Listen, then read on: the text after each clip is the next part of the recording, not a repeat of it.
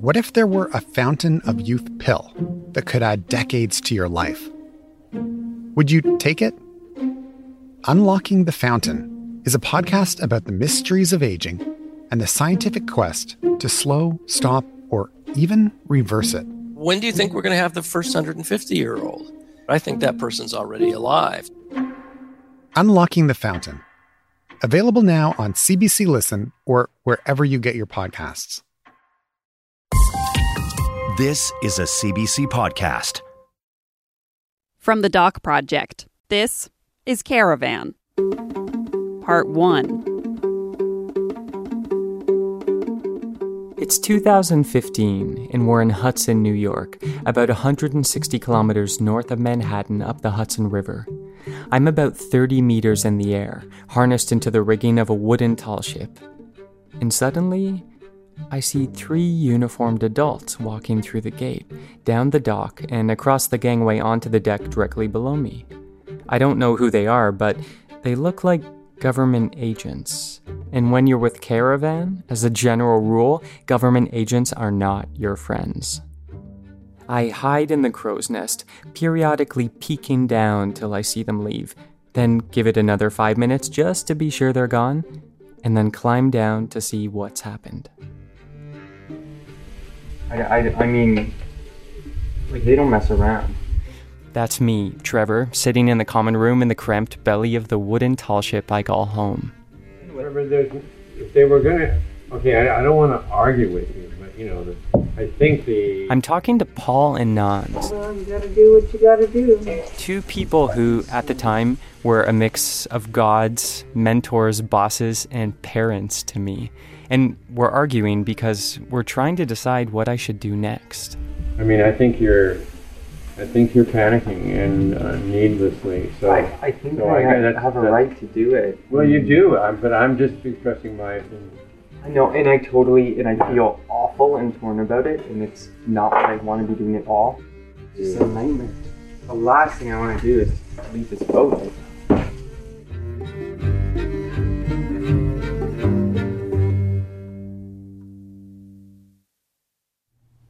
That moment hasn't let me go for the past 5 years.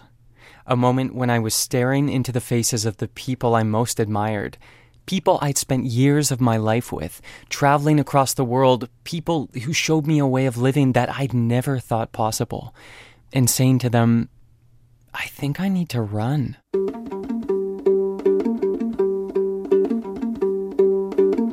Yeah. And it's all a big mess.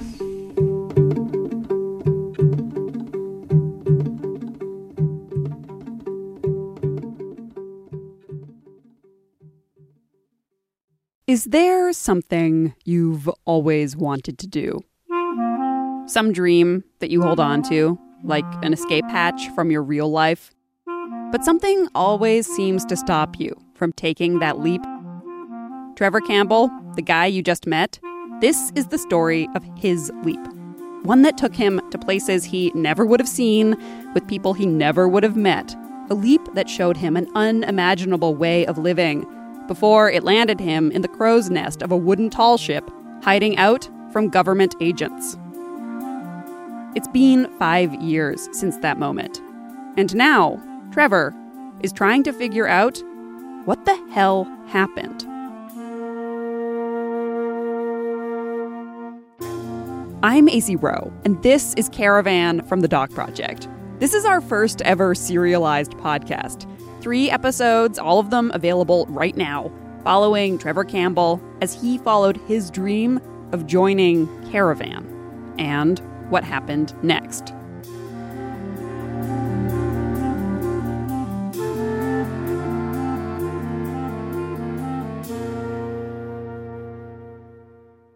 Since 1997, a tall ship named the Amara Z has been sailing around the world.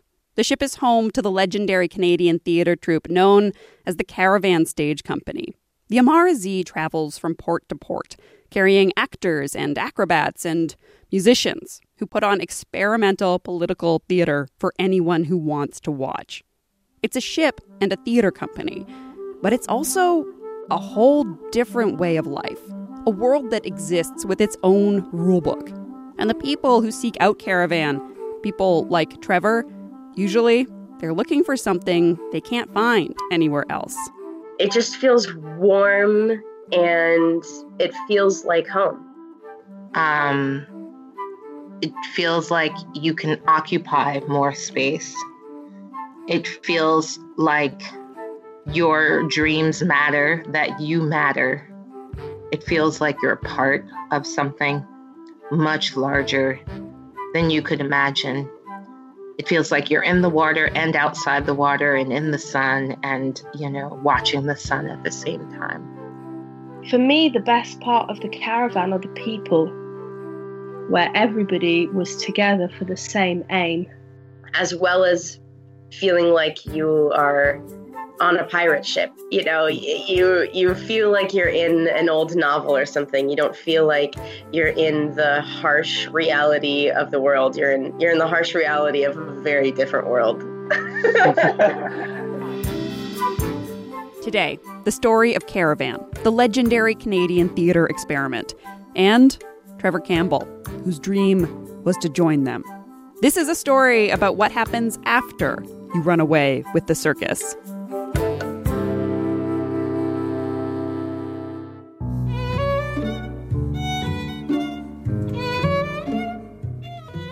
But it's a long and strange journey that gets us to that point. So, let's start at the beginning. First up, part 1, the Bonnie and Clyde of Canadian theatre. Trevor will take it from here.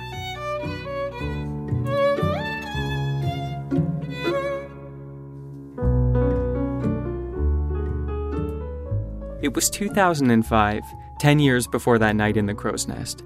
I just graduated from Sheridan College's music theater program and moved to Toronto, where I was going to be a Broadway sensation, baby.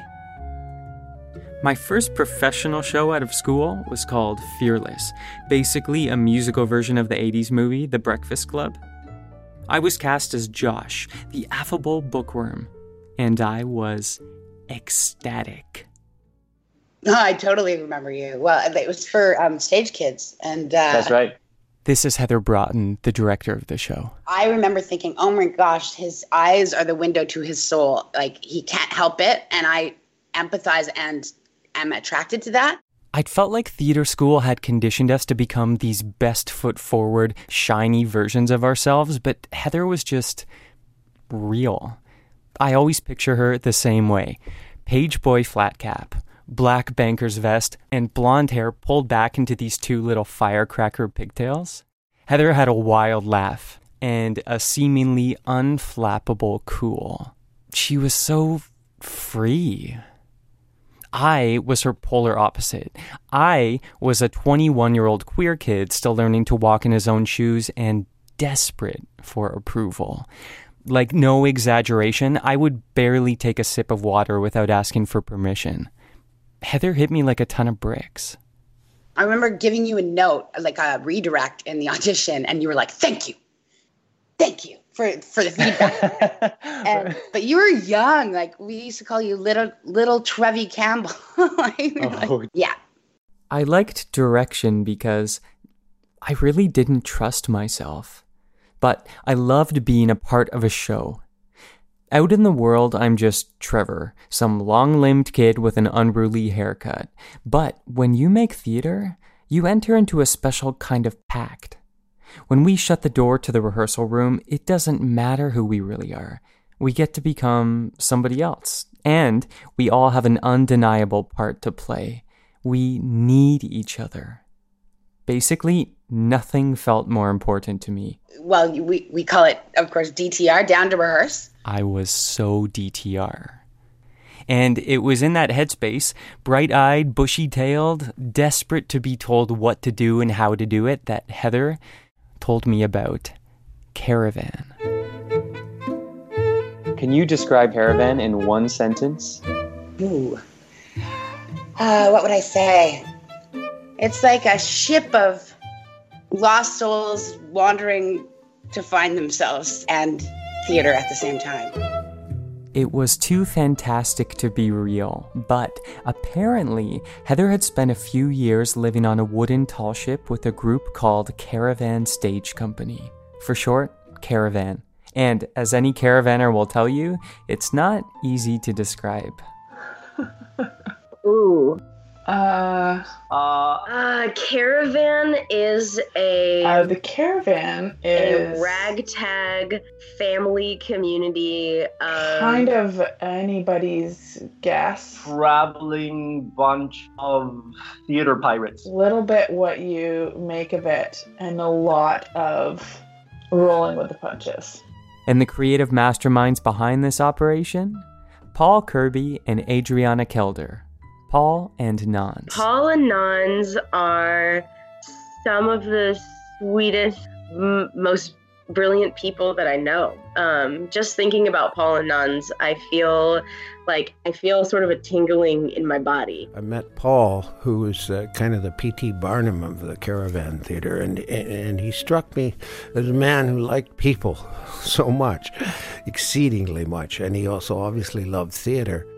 I remember having a feeling that they were extremely powerful. I felt a weight to being in Paul's presence. He does feel like a wizard to me. And they had the funny shoes, orthopedic. With the giant springs on the back of them. Well, they look like a crazy old hippie couple doing their thing, really. Caravan felt like a secret society with this powerful, mystical couple, Paul and Nans, at its helm. After Heather first told me about it, for the next 3 years, I heard its name whispered throughout the Canadian theater community. And every now and then, I'd stumble across someone who had a connection to the ship themselves, usually through a friend of a friend of a friend. Each new voice added another detail to the story, often completely contradicting something else. And after a while, the picture I ended up with in my head was something like this.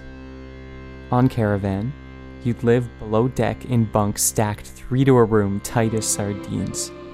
You'd work for free, hustling for food and helping to rig and sail the ship along the coast.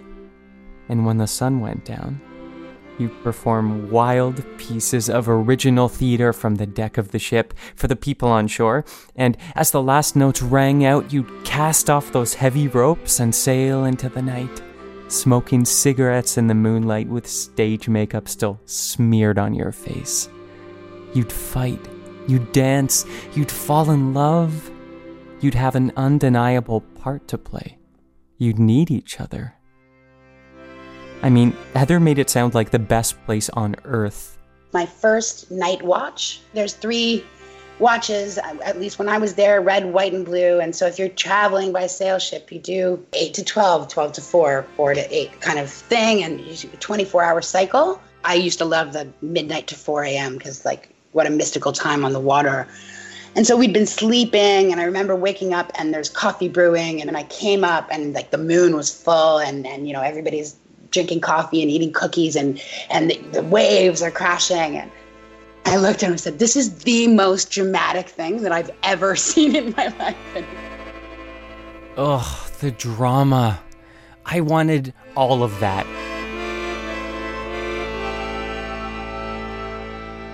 But I was still determined to be a serious actor. So I put the dream in a drawer and stuck it out in Toronto.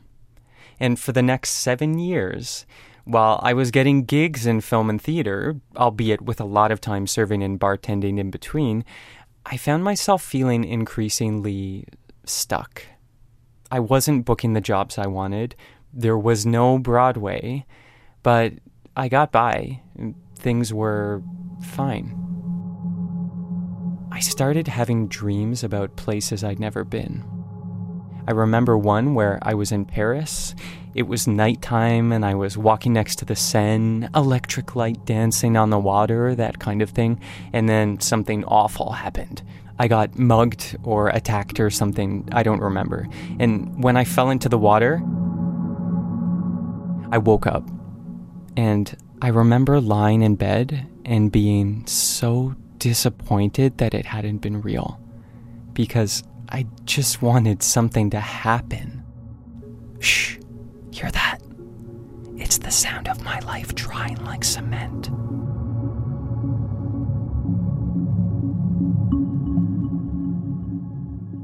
By the end of my 20s, I was lost. It felt like something had chewed into my psyche and slow motion sucked up my career aspirations, my romantic relationship, and my sense of identity. I looked at the world around me and I just didn't fit. So I was going through, I don't know how much you knew of this, but I was going through a pretty existential bleak time. Yeah. Yeah, I felt it. Something was happening to you that you were no longer that open empath person that I knew. But then, in one of life's strange twists of fate, in the thick of that dark time, Heather sent me an email. The founders of Caravan Stage Company, Paul and Nans, were casting for their new season. It had been a few years since Heather had first told me her story of Caravan, but I'd never forgotten it. I sent Caravan a carefully crafted email, and I got sent back a document called the Caravan Humandate, a breakdown of what life on the ship entails to weed out ill-suited applicants. It warned how we'd be living in close quarters, with a bucket for a toilet, no money, and working very, very hard. We'd be putting together a whole show by ourselves, making everything by hand. It wasn't for everyone. My devotion wasn't swayed. Finally, I received the following response from Paul and Nans. Trevor, are you in Toronto over the next week? Let us know and we will set up an appointment for you to do an audition for us. I remember sitting at my computer and thinking, this could change everything. Your life is on fire, and this is the last chance to get out before you go down in flames. This wasn't just my chance to convince Paul and Nans that I was Caravan material, but to convince myself that it didn't matter that I couldn't fit into the world that I knew, because there was another world waiting for me somewhere else. I just had to make the right impression. Because these two, they've seen it all. There's a certain, I think, contentedness that you meet in people who picked a very unusual, idiosyncratic lifestyle and have managed to stick with it all these years. This is Louis. My name is Louis Restelli, a lifelong Montrealer, and co-founder and current director of Archive Montreal. It's a non-profit organization that both preserves and promotes independent art scene in Montreal. Louis is the closest thing I have to an academic Paul and Nans expert. He's been documenting their early work for years, so he's going to help me tell this part of the story. In 2015, he talked to Paul and Nans for the Archive Montreal blog. It took a while for us to get the interviews organized the first time around, the boat and all of that. Paul and Nans are creative geniuses. The story of their lives, it reads like a fantasy novel. Lives dedicated at all costs to art with a purpose. So, let's start at the beginning. I'm going to ask you to take a little trip with me to Montreal in the 60s. Long before Caravan, Paul and Nans were activists and had a radical newspaper in Montreal. Paul Kirby is originally from British Columbia and came to Montreal in 1966 to join a graduate program in psychology at McGill. In his early 20s, he already had big ideas. Grad school seemed like it was more talk than action, so Paul left to join Montreal's burgeoning community of radical activists. One of the issues that united them was action against the war in Vietnam. Paul wanted to take a group to demonstrate in North Vietnam. He sent a letter about his Peace Brigade to Noam Chomsky, hoping for some insight from the like-minded left-wing activist. Chomsky advised that they would just make themselves an easy target, so instead, on Chomsky's advice, Paul decided to protest the war in a different way. Helping to start the Gandhi House, a place for draft dodgers to come and orient themselves in the city. So, you've got Paul, this precocious savant-type character who wants to light some fires, and in comes Adriana Kelder. Nans was born in Holland, but emigrated to Montreal's West Island as a child. When she was growing up there, St. John's Boulevard, which is kind of the main street of the West Island of Montreal, was still a kind of a country road. There were a lot of stables and horses, and so she had a passion of riding. Nans was an animal lover and also an artist. She enrolled in Montreal's École des Beaux-Arts, and while studying painting and illustration, her older brother Robert started writing for Paul Kirby's alternative newspaper, called Logos. A lot of the draft dodgers who came through Gandhi House, designers, writers, and photographers, would end up contributing to Logos, with Paul at the center. Clearly, this entire generation did not really see anything in the media that reflected their interests and preoccupations, and so a lot of folks pulled their resources together to put out magazines and newspapers at the type. Logos was a movement, now with around 25 members, and its headquarters, called Logos House, was a duplex off Saint Laurent with an office in the basement and living space up top. Life and work blurred together, as it always would for Paul and Nans, and they released their first issue in the fall of 1967. Nans began contributing to Logos as a designer, and for one famous issue, became its canvas too. They included a photo of Adriana at, I believe, 19 or so. The cover of the magazine Logos was a nude photo of Adriana, painted. The Logos logo and issue number and graphics were literally painted on her body, and they sort of, not photoshopped in, but whatever technique you used at the time, she's seen holding a little policeman in her hand and blowing him a kiss. They got in trouble for that one. 2 counts of publishing obscene material, and by then they had also had dozens of counts outstanding for selling a newspaper without a license on the street. But as a radical newspaper, brushes with the law were par for the course for Logos. Though they did have to pay multiple fines for selling a newspaper without a license, most of the charges never stuck. That is, until one particular issue. November 1968. Picture a very busy newspaper stand in front of a metro station. It's rush hour, people throttle by, and then someone bursts through the crowd with this hot-off-the-press cover story. Mayor shot by dope-crazed hippie. Mayor shot by dope-crazed hippie. The headline was splashed over a picture of Montreal's mayor, Jean Drapeau, on the front page of what appeared to be the Montreal Gazette. Except the mayor hadn't been shot, and the paper wasn't the Montreal Gazette. It was Logos, with a satirical back page made to look like the front page of the Montreal Gazette, and with a fake headline implying that the mayor had been shot. As a joke, of course. And this was inspired by an actual sensational story that one of the Logos members had seen. Something about someone being shot by a dope-crazed hippie. I mean, this was the 60s. There were a lot of these kinds of qualifications by more old-school mainstream media about these freakish, long-haired folks out there. But the powers that be didn't get the joke. In fact, they were furious. The mayor, the police, and the Gazette. They took this as a battle royale. They really, really wanted to make sure that these hippies didn't, do any such thing again in the future. The cops issued an all-points bulletin and sent armed guards and squad cars to raid the Logos house and arrest anyone on site. But Paul and Nans couldn't be found. Major outlets ran headlines like, "Paul Kirby and his lover, Adriana Kelder, are in hiding." Instantly, they went from a pair of alternative artists to Bonnie and Clyde. The case went to trial about a year after the issues with the fake Gazette cover went out, with most of the charges aimed at Paul.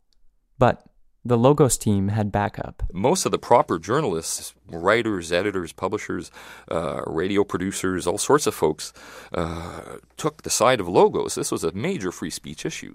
Sympathetic lawyers offered their work pro bono, and even John Lennon, yes, that John Lennon, who was a friend of a friend, sent them film reels of the Magical Mystery Tour to play as a fundraiser, along with a note that read, "Paul and Nans in Logos. Good luck. Stay out of jail. Your friend, John." Not ones for hero worship, they smiled appreciatively and threw the note in the fire. But even a Beatle in their corner wasn't enough. Paul was sentenced to 2 years of probation and required to put up a peace bond. The terms of the peace bond would make publishing Logos almost impossible, and, given Paul and Nans' personal and political views, would mean the always looming risk of jail. It was at that point that they decided to take off.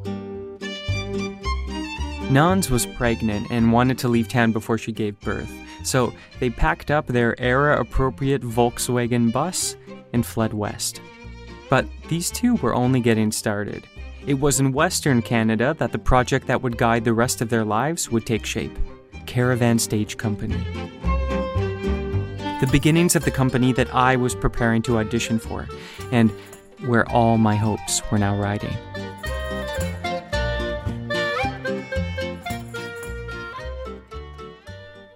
I walk into the audition room, this big, empty rehearsal space in an industrial part of North Toronto, to find Paul and Nans sitting on folding chairs.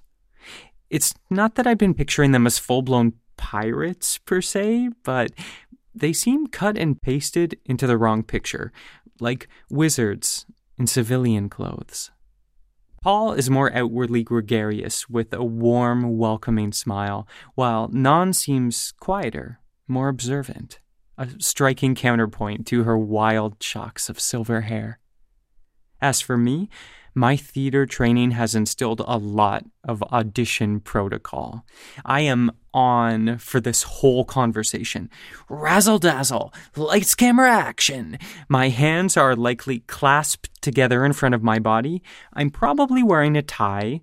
I nod aggressively in response to everything they say. Down to rehearse, right? After some brief introductions, they asked me to show them what I had prepared. My go-to pieces at the time were a monologue about a passive-aggressive man throwing a fit in a diner, and for my song, Stevie Wonder's For Once in My Life, as interpreted by a scraggly white guy in his 20s. As per audition protocol, I don't make eye contact at all, but rather stare just above their heads and belt into the abyss. After I finish, I'm finally free to make eye contact, and Paul and Nans look unmoved. After what feels like a very long pause, Nans asks me if I have anything a little softer. Racking my brain, I come up with another favorite. Yeah, of course, I would like to sing A Case of You by Joni Mitchell. Okay? Ready. I complete the ballad and return my wistful gaze to Paul and Nans. Another long pause. Then, suddenly, Paul gets a little twinkle in his eye and asks, "Have you read any Camus?" I hadn't. I had only the vaguest idea of who Camus was. Camus, I've since found out, is a French outlaw and author known for absurdist and existential works like The Stranger, in which the protagonist kills a man for seemingly no reason other than the fact that he's irritated by the weather. No, I reply, embarrassed, making a mental note to head straight to the library after the audition.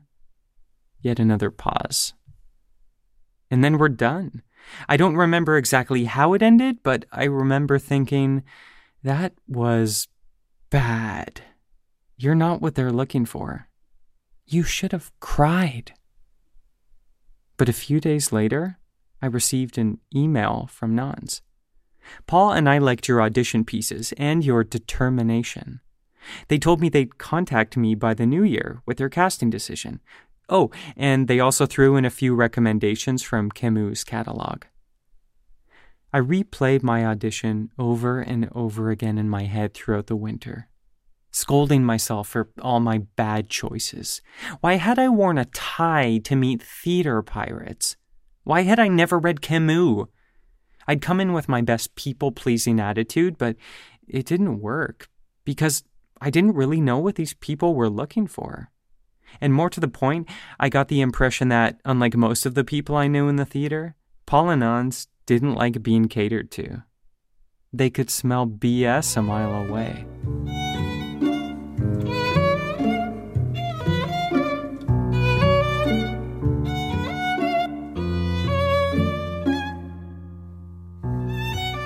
AC here. Coming up after the break, we go back to the Caravan of 40 years ago, before the tall ship, when it was a traveling theater, but one that stuck to land.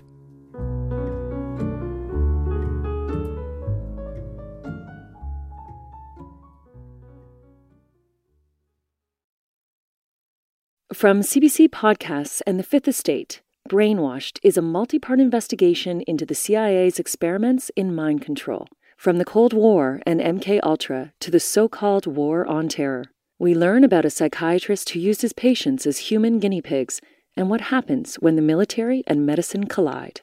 Listen to Brainwashed on the CBC Listen app or wherever you get your podcasts.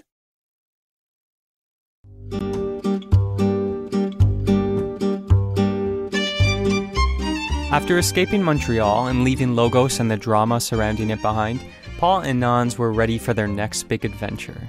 And their provocative politics took a new form.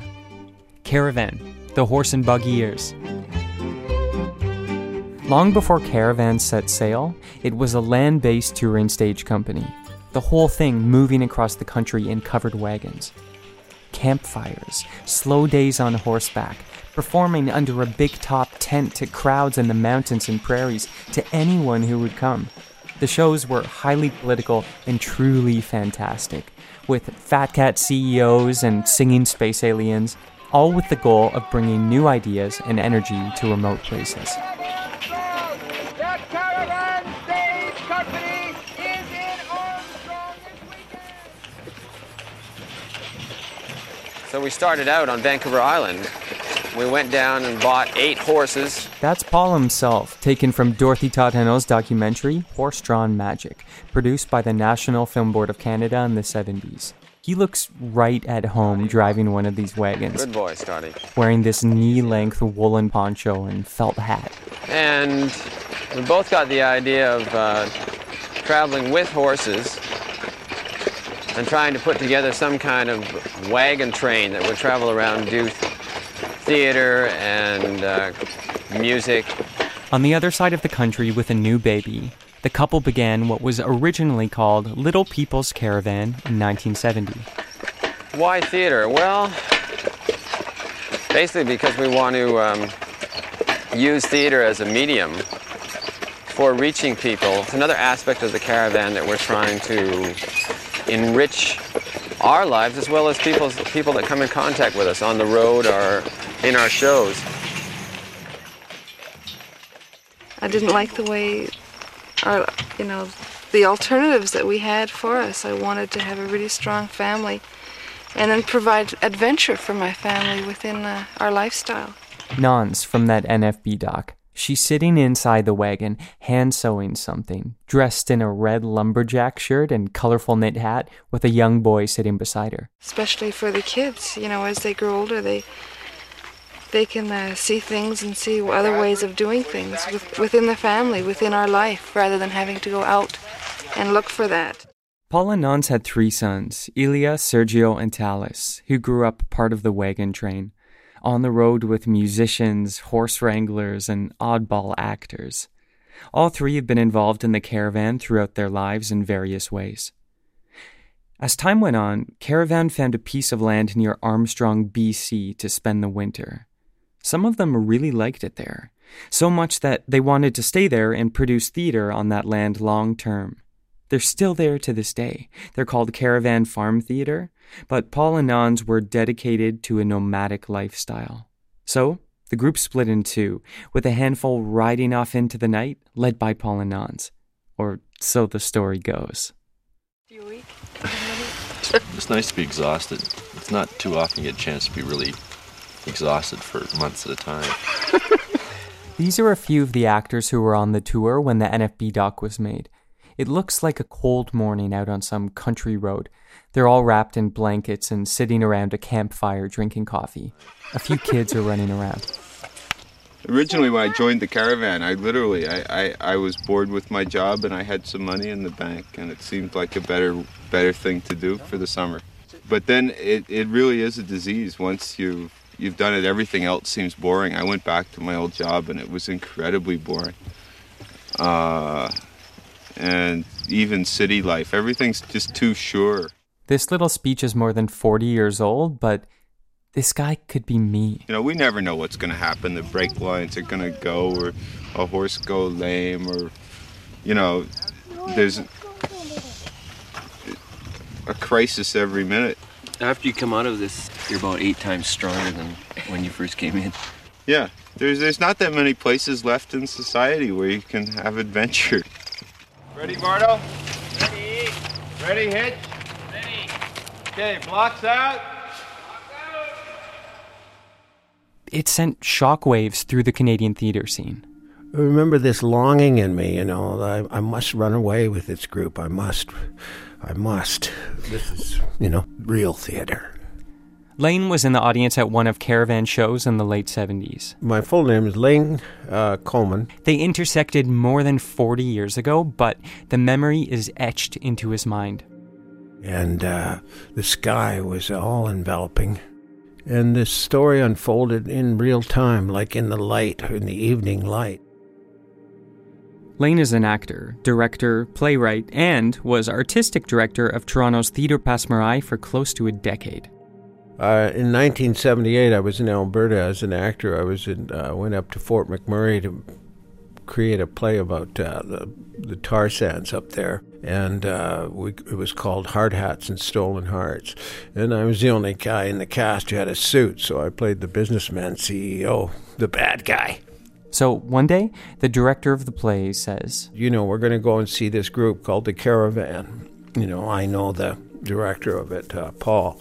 So it was maybe a 2-3 hour drive there and back, and we had to do it in one day. We couldn't afford to stay overnight or anything, so it was a daytime show, so we were okay.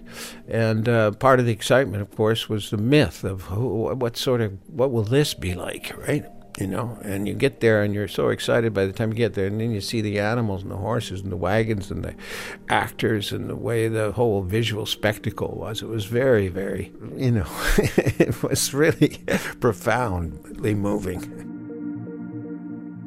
This was an experimental time for theatre in Canada.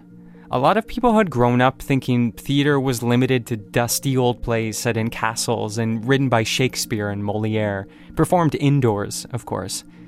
But increasingly, young artists and actors were setting out from these small rooms to create their own vision of Canadian theatre. We were all Canadians, like nationalists, trying to create an artistic, tradition of Canadian theatre. And at that time, we were either British or you were American. There was almost no Canadian. And this was a becoming famous group of Canadians doing original work like that we were dedicated to. And we were small bands, like roving gangs across the country. There was ones in Newfoundland. There was, Toronto, of course, had a good group. Winnipeg had, we were scattered everywhere, right? The young people, like refugees of Canadian normal life, right? And we were going to do theatre, but we were going to invent our own plays, and create our own acting style. Women's theatre, Indigenous theatre, queer theatre collectives, they were all creating new work in their own voices. Canadians were rethinking how they made theatre and what a play even was. It's the period that gave birth to work like 1972's The Farm Show, created from interviews conducted by the actors with the residents of Clinton, Ontario. Inspired by this movement, Lane wanted to write his own definition of theatre. Caravan did too. So when he watched that show in the dwindling prairie light that night, it spoke right to his heart. It was an inviting door, a gate, step through here and be happier. You felt like you'd entered another world, right? And it was a world that was familiar to you, but it was also one that you knew was lost forever. It was like a kind of paradise found, and it was brief. And with the galloping around on the horses and the acting and the shouting and the singing and the music and the accordion sound, and there was a fiddle, it was pretty ancient stuff. And I remember dancing on the earth. It's one of the few times I ever danced outside on the ground. What was the show about? Gosh, I can't remember. It had a kind of pursuing windmills feeling to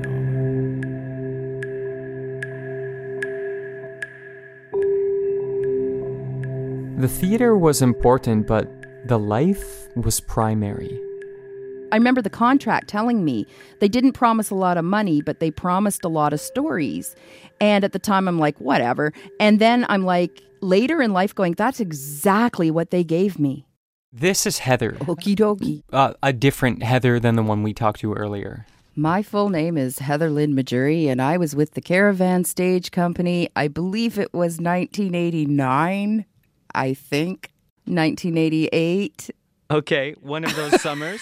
It was one of those summers. Heather got involved when she heard about the Caravan while working with Windsor, Ontario's Feminist Theatre, about 18 years after Caravan had started. She sent in an audition tape of her singing and a headshot. Remembering that I have no training in singing whatsoever, right? Like no musical training at all. But I'd always, faked it till I made it in any kind of theater thing I was doing. But she got the part. And working well with animals, that was in the job description. I knew I could ride a horse. So I think actually I was better at riding horses than I was at performing. And I think that's why they kept me. I had ridden since I was like 2 years old. So, and I was a pretty good barrel racer. Heather's tour really highlights how activism was a critical part of the shows, whether audiences liked it or not. On Heather's tour, families and farmers were invited to an evening of song and dance telling the story of the Sandinistas, a Nicaraguan socialist political party, and their decades-long fight against U.S. occupation and invasion, as told through the perspective of a Nicaraguan baseball team. It was called Stealing Home. So we all at different times played as baseball players. So tell us what your show then was telling people about Nicaragua. Well, I don't really know. No. That sounds like part of the problem. I think it was. There was a bit of confusion with the play. And so, from the performers or the audience? Maybe a bit of both. There were times when we were rehearsing that I think we were struggling with some of the content and figuring out exactly what was happening. But I do know from my relatives, and there were many, that they weren't clear on what was really happening in the show. There was a small moment where it didn't happen all the time, but we had a sound effect because at the end we all died. And we were shot to death in this large arena. So that gives you a sense of the message of the story. And but the recording was so sometimes too low, so it kind of sounded like we were being typed to death. A bit anticlimactic, maybe. Maybe a little. It was very avant-garde. What's the best part about driving across the country in a horse and wagon? First of all, time slows down, so you have a different relationship. So, and for me, being able to do that at home was probably a little bit more surreal than maybe even everybody else. There was me and one other guy that were from the Ottawa Valley. On my dad's side, he is Algonquin Anishinaabe. And so that part of the journey definitely had a very surreal feeling because now I was relating to things I had taken for granted all my life and just traveled past. There was one night, I remember we were staying in like a grove of like cedar trees and evergreens and things like that. And it was at that time of the summer when you get a lot of fireflies. And the entire little grove area was just filled with these fireflies. And I'd seen fireflies all my life. That wasn't the big deal, but it was just so beautiful. And so in this moment, I even drive by that grove now and I have that memory.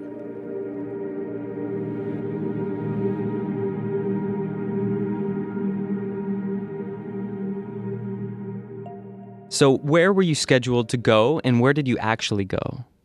Okay, so we were supposed to start, we started in Ottawa and it was going to be a capital-to-capital tour. So we started in Ottawa and we were going to travel through the valley, then go to the United States and then end up in Washington, D.C. And then we were going to leave the horses behind and we were going to fly to Nicaragua and we were going to do the show in Nicaragua and travel by cattle train. And what did you end up actually doing? We ended up in Pottstown, Pennsylvania, some of us. I think there was just that things were unraveling. There were expenses that occurred that they hadn't planned for. By this point, the horse-drawn caravan has been running for almost 20 years. Traveling by land was becoming increasingly complicated, but Paul and Nans were already working on a solution. It was something they'd been dreaming about since those days in Montreal. But we ended up on Wolf Island, where Paul took us out and told us his vision of the boat. Wolf Island is near Kingston, where Lake Ontario connects to the St. Lawrence River on its way towards the Atlantic Ocean and the world beyond. I just remember that we were all walking around and he was explaining his vision for a tall ship and that it would travel and it would be the Caravan in a new way. If anyone could turn fantasy into reality, it was Paul and Nans.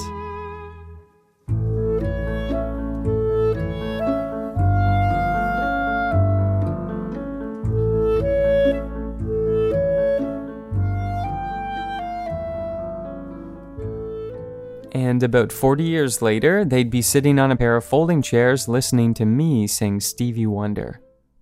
My audition had been at the beginning of December, and by late January, I'd still received no response. Then, 2 days before Valentine's Day, I got an email that began like this.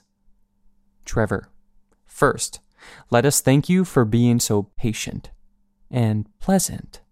So, here is the current story for Trevor and Caravan. I was invited to come to Sicily for 3 months to help create their new show as a singing coach and music arranger. And if there was time, I could help out with mask making too. I'd done it. It was happening. Finally, I was going to get to run away with the circus, away from an endless loop of bad gigs and waiting tables in the deep, dark black hole that was swirling beneath my feet.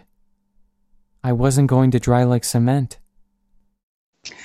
Well, I guess that brings me around to another aspect of the Caravan. I don't think that people should necessarily go to do something like that when they're in desperation. The Heather we first heard from, again, the one who got me into this. But I also knew you enough to know that environment you would be suited to that environment if it sucked you in, you know, that it could be a turning point. Because I felt like you were like really looking for something.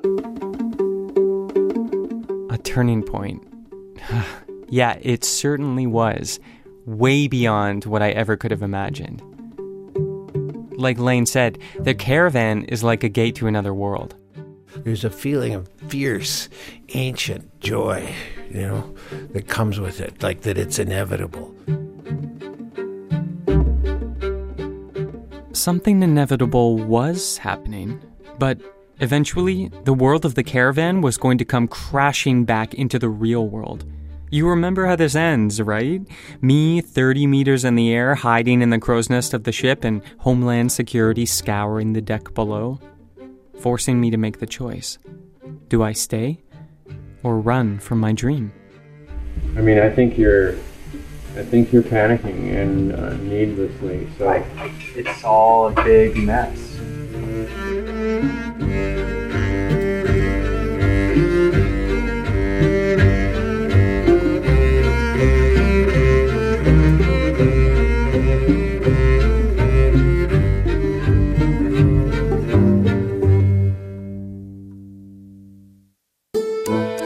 From the Doc Project, this is Caravan.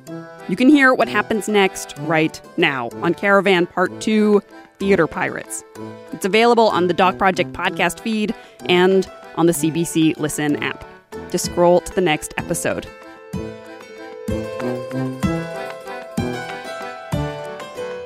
Caravan is produced by Trevor Campbell and Julia Poggle. It's edited by me, AC Rowe.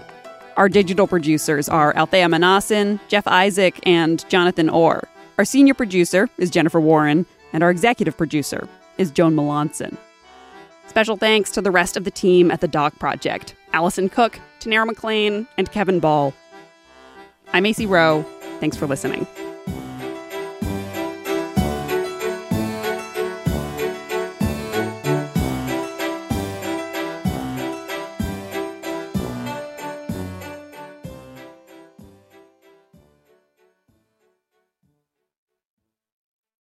For more CBC podcasts, go to cbc.ca/podcasts.